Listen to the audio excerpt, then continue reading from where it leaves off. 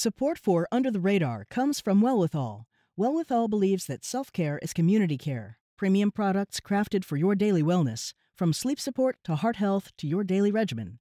20% of Wellwithal's profits are committed to leading the fight for health equity. They won't stop until it is truly well with all.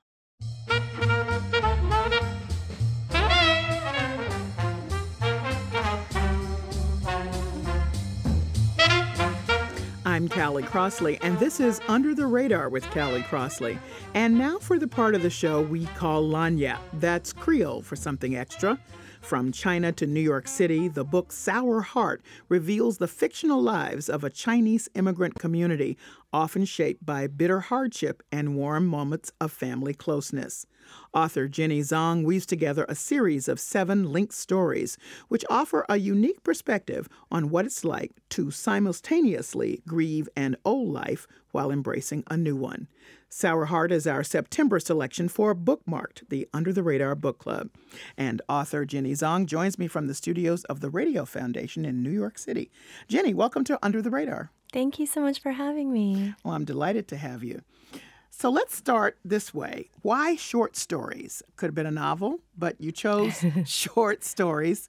And I don't think a lot of people understand it's actually harder to write short stories. So I'm very curious right off the bat why you chose that format. It's definitely harder to sell short stories. I definitely wanted to write a novel and felt the pressure of writing. I mean, there's such a thing as the great American novel, but I don't think there's such a thing as the great American short story, or even the okay American short story. But it felt right in my case because I felt like I wanted to explore small lives, and I wanted to give great respect and due to what might be seen as minor literature. And it felt like the right form for these stories. And they kind of accrete over time and over the pages to build into a larger story. But it never felt like it was meant to be this big sprawling novel. Mm-hmm. Well, as we've said, there are 7 short stories, and the narrators are all young girls who all appear to be about in the 4th grade for much of the time that we spend with them, though you do a lot of time traveling in these conversations. Yeah. What was it about writing through the perspective of these young girls at that age that felt right to tell these stories? And I'd love you to, in that answer, also just your take on what you think this book of short stories is about. Ooh, these are hard questions. Well, I think just childhood is such a fabled time. It's a period of our lives that it's very easy to idealize and wax romantically about. It's very easy to look back and just think of our childhoods as a simpler time. And then for some people, it's also easy to look back and think of it as a purely nightmarish time, a time when you had no control, where you were learning about all the things in the world that you had to fear, and you were dependent on others. And I felt like I wanted to write about it in a way that was neither idealized nor a denigrated time. And it's also just a period of time where you're experiencing so many things for the first time, and you're experiencing a loss of innocence on so many different levels. I guess I wanted to write about that time because this might sound kind of stupid, but I just remember thinking, like, when I turn 10, I'm going to enter into the double digits of my life, and I'll forever be in the double digits of my life. If I make it there, if I make it to 10, that period where I'm, a single digit number age will be over. And I remember being afraid of that, and I remember being excited. Just that was a time when every day I was learning something new, and that new thing either gave me power or took it away from me. And I kind of just thought of this collection of short stories as, I suppose, a group portrait of a cohort of Chinese American immigrants as told from the lens of their daughters. And it's a very specific group of Chinese American immigrants. They're all highly educated. They've all survived the Cultural Revolution in China, only to kind of come to New York in the 90s and go through a whole other set of traumas. And then on top of that, they're trying to protect their children, these daughters, from the things that they experience, poverty, persecution, violence. But their daughters are experiencing on a different level a whole other set of violence that their parents can't understand and can't protect them from. And I just felt like that was the tragedy of being in a family who loves you, is that you have to grow up and be exposed to a violence that the generation ahead of you can't really fathom or understand. Oh, I think that explains it very well. Thank you. I'd like to let people hear a bit of the book. So why don't you actually read from page 204? In my first year in America, no matter what language I used, I was always wrong. In English, you can turn off the lights and close the door, but you can't close the lights and turn off the door. And in Chinese, you can close down the lights, but you can't simply wear glasses and shirts and hats, because each of those things had its own specific counting word for wear, and every type of object in the world had to be counted differently. In English, some E's were soft, some G's were hard, some consonants sounded like others. Every rule had an exception. No exception didn't have rules. I started to regret saying anything at all. I started to see how delusional I had been to believe that words could only lift me into the glorious upper stratosphere of possibility instead of pulling me down into the drowning waters of inarticulation. My bad tongue mocked me for ever thinking that language was miraculous. Like, for example, how did anyone ever come up with 100 different ways of saying, "You have made this world a great one for me"? That's my guest, Jenny Zhang. She is the author of Sour Heart. It's a collection of short stories detailing the lives of Chinese American girls who are talking about their families' experiences as immigrants to the United States. It's our September pick for Bookmark, the Under the Radar Book Club. Why Sour Heart? Now, one of the early stories that appears to be the character for whom you've named the book, because the mother says to her sour, she calls her tartberry. She very much refers to their shared like of sour tasting foods. But I think it came across to me as bigger than that. So I'm just curious about why you chose to name the book Sour Heart. Yeah. It does come from the first story, We Love You, Crispina, where the mother and her daughter, Christina, they love sour foods. They prefer it to sweet things. But it does kind of hover over the whole collection, kind of symbolically as a metaphor. I know those are very freshman year of English class terms, but I just mean that it becomes meaningful in the sense that these are young girls who are not necessarily likable or sweet or who do what they're told. They don't necessarily have faces that make you want to be like, oh, like you cute, adorable little thing. These girls are rageful sometimes. They're selfish. They are problematic. And they're also just an individual struggling against maybe like an entire system or structure that may have soured. And by that, I just mean poverty is sour, immigrating to another country and feeling like you might have to go back to where you came from, feeling like you might not be able to survive. This sours a soul.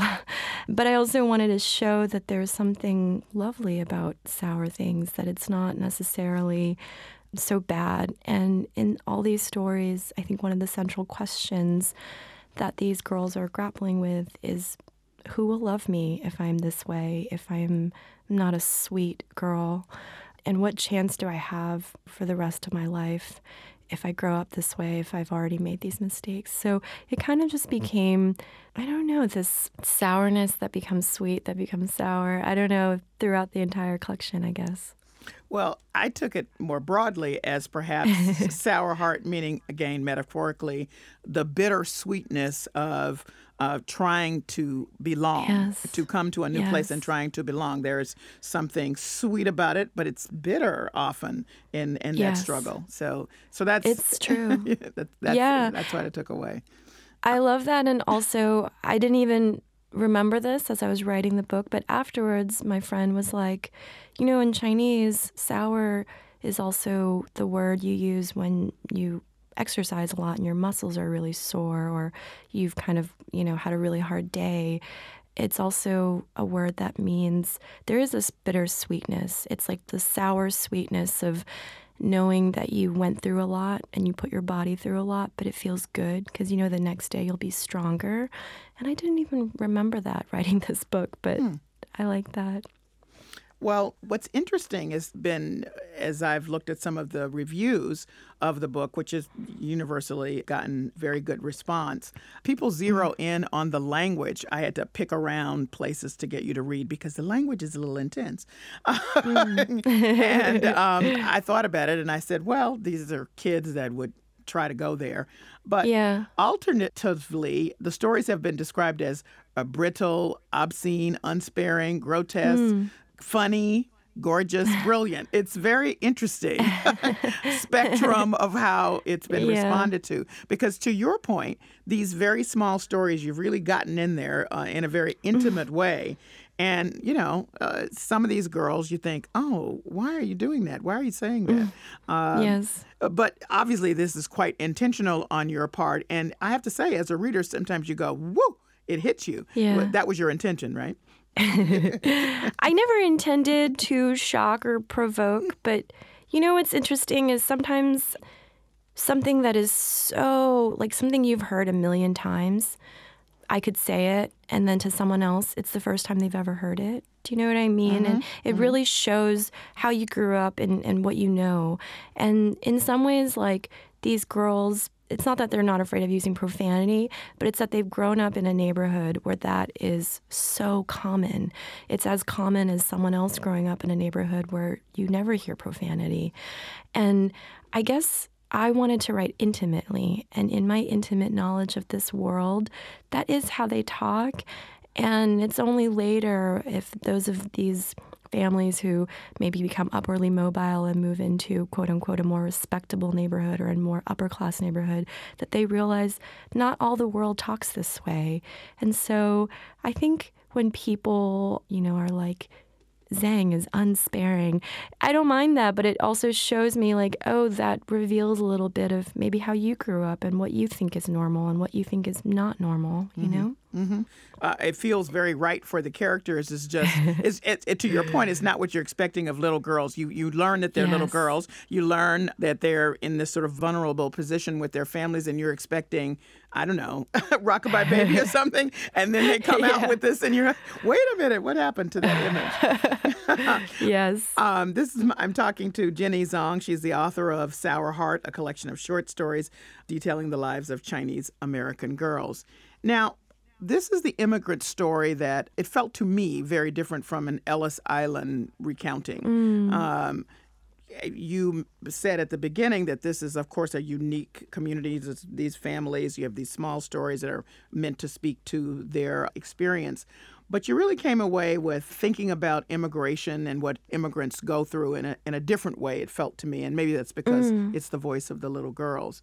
I was just interested in how often you went back and forth between the impact of the Cultural Revolution, which was pretty brutal, and happened to those parents, and what now is being filtered down as a result of that to the young girls in this country. Could you talk about that a little bit and maybe explain just briefly what the Cultural Revolution was?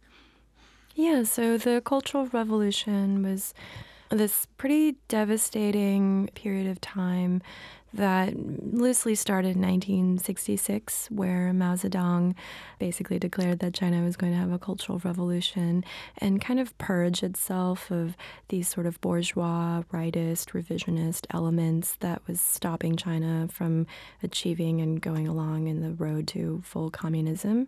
But it quickly became kind of this period of terror that lasted over a decade. Anyone could be a target, anyone who, made art, anyone who was an academic. It was very easy to be suddenly ratted out as quote-unquote bourgeois, and people were tortured, people were severed from their homes, people died, people were imprisoned. It was a pretty hellish time. And it was also a time when youth, instead of going to school, for example, would be sent down to rural communities and do basically, rural work for their entire adolescence. So a lot of people, like my parents, who were 12, 13, when the Cultural Revolution started, kind of lost their childhoods to violence, to hard labor. And there's just an entire generation of people who have a lot of trauma that has never been processed because the government has never really apologized for it or even really acknowledged it. And I am writing in this collection of short stories about a very specific class, and it's the artist class. You know, it's the scholarly class. It's exactly the class of people who had their lives kind of turned upside down by the Cultural Revolution, who had their families ripped apart. And in these stories, these are people who would have been poets and artists, diplomats, if not for the Cultural Revolution and everything that happened in China in the 60s and 70s. And they kind of come to America with these lost dreams, these I could have beens and I would have beens if not only, if only I hadn't, blah, blah, blah. And they have to start over in America, even though a lot of them come to the United States to get PhDs or degrees of higher learning. All of them kind of drop out and can't make it. They kind of realize that it's going to be very hard to be an English professor with the face they have and the accent they speak in. And so a lot of them in these stories, as is truly very common, quit their academic programs and end up doing things like working in a restaurant or selling umbrellas in the street or delivering takeout to people all around Manhattan. And there's kind of this way in which trauma is passed down in these stories where these young girls are constantly hearing about their parents talking about what happened to them. And this curious thing happens where the daughters, instead of feeling sympathy or compassion for their parents, they're annoyed. They're kind of like, can you stop talking about this? Can you stop subjecting me to your trauma? And it creates this dissonance where they love their parents and their parents love them, but there's so much pain and there's nowhere for it to go. So that was just one of the things I was exploring in these stories. Well, you mentioned the mothers. There's a lot of mother-daughter interaction, and what you've just described is they're sort of, stop talking to me about it. I'd love you to read from page 137. The stories is Our Mothers Before Them. It was my mother who tucked him in and told him, there exists a sort of love in the world that only survives as long as no one speaks of it. And that was the reason why he would never have to worry, because my grandmother was never going to be the kind of mother who held her children in her arms and told them how smart and beautiful and talented they were. She was only ever going to scold them, make them feel diminutive, make them feel like they were never good enough, make them know this world wouldn't be kind to them.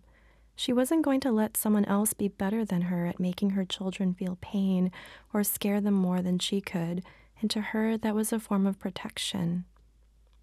And that's how we'll be with our own children, my mother told my uncle, proud that she had realized this. Because we'll learn from our mother, who learned from her mother, who learned from her mother, who learned from her mother before her, and all the mothers before them. That's how I imagine we'll be, my mother said, watching my uncle's mouth open slightly, allowing a trickle of drool to escape, his nightly ritual before falling asleep. That's my guest, Jenny Zhang. She's the author of Sour Heart, a collection of short stories about the lives of Chinese American girls. It's our September pick for Bookmarked, the Under the Radar Book Club.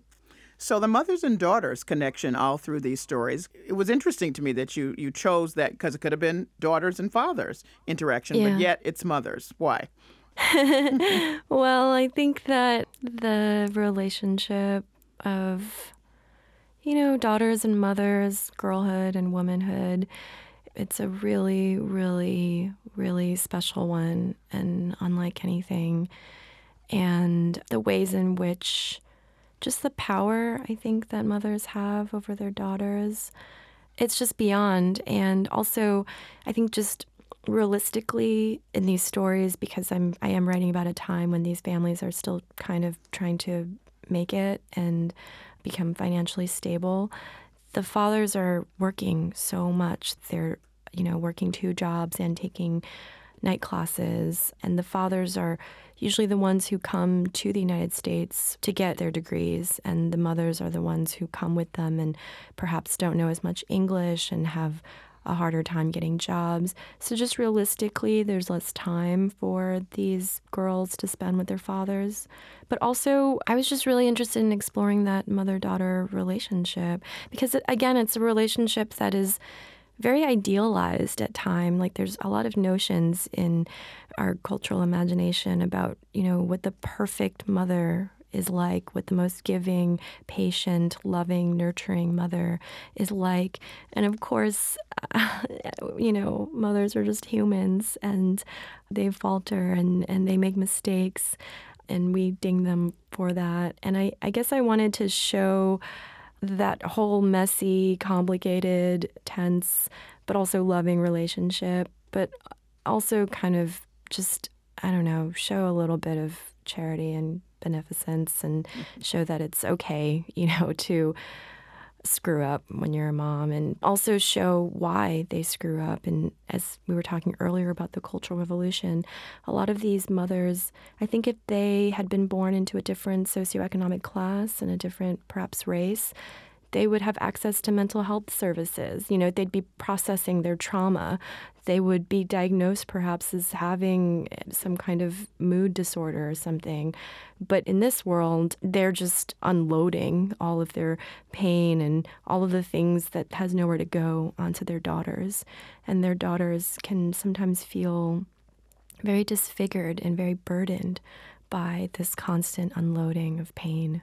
Well, Jenny Zhang, I want to point out to my listeners that you're no slouch. You're a poet and essayist. You attended Stanford and the Iowa Writers' Workshop, so you've had time to think deeply about these issues. And your book, this Sour Heart book, is the first published under the new imprint called Lenny, which is a division of Random House, and that is owned by and created by Lena Dunham of Girls fame with her partner, Jenny Connor. How did you come to their attention? We actually met, or we didn't meet, but we read together at a reading for Rookie magazine, which is a great magazine for teenage girls that Tavi Gevinson founded. And I was a staff writer on Rookie. And anyway, I read something at a celebration for Rookie, and Lena also read something there. And I guess she just took notice of me, and then she started reading my poetry, and fast forward several years, and we just struck up a correspondence, and she kind of just would, from time to time, periodically check on me and see what I was up to. And each time I would be like, nothing's happening for me. And then it did. She made it happen. Yes. And then she made it happen. Yes. She asked if I had something I wanted to send to her editor at Random House, the incredible Andy Ward. And at the time, I didn't even have an agent. So I was like, I don't know what the point of that would be. But I did it, and it just all kind of started from there. What's your favorite story? That's my last question in this piece of the interview. Ooh. Yeah. Well, I have a soft spot in my heart for the first story, We Love You, Crispina. I think because that family is so different from mine. And in some ways, like, that was the family when I was young and maybe more naive I thought I wanted, which is a family that really took to the American spirit of like rugged individualism and wanting adventure. This is a family who's just came to America and really embraced that American spirit of going on adventures, doing what feels good to you, not being so worried about your obligations and your responsibilities.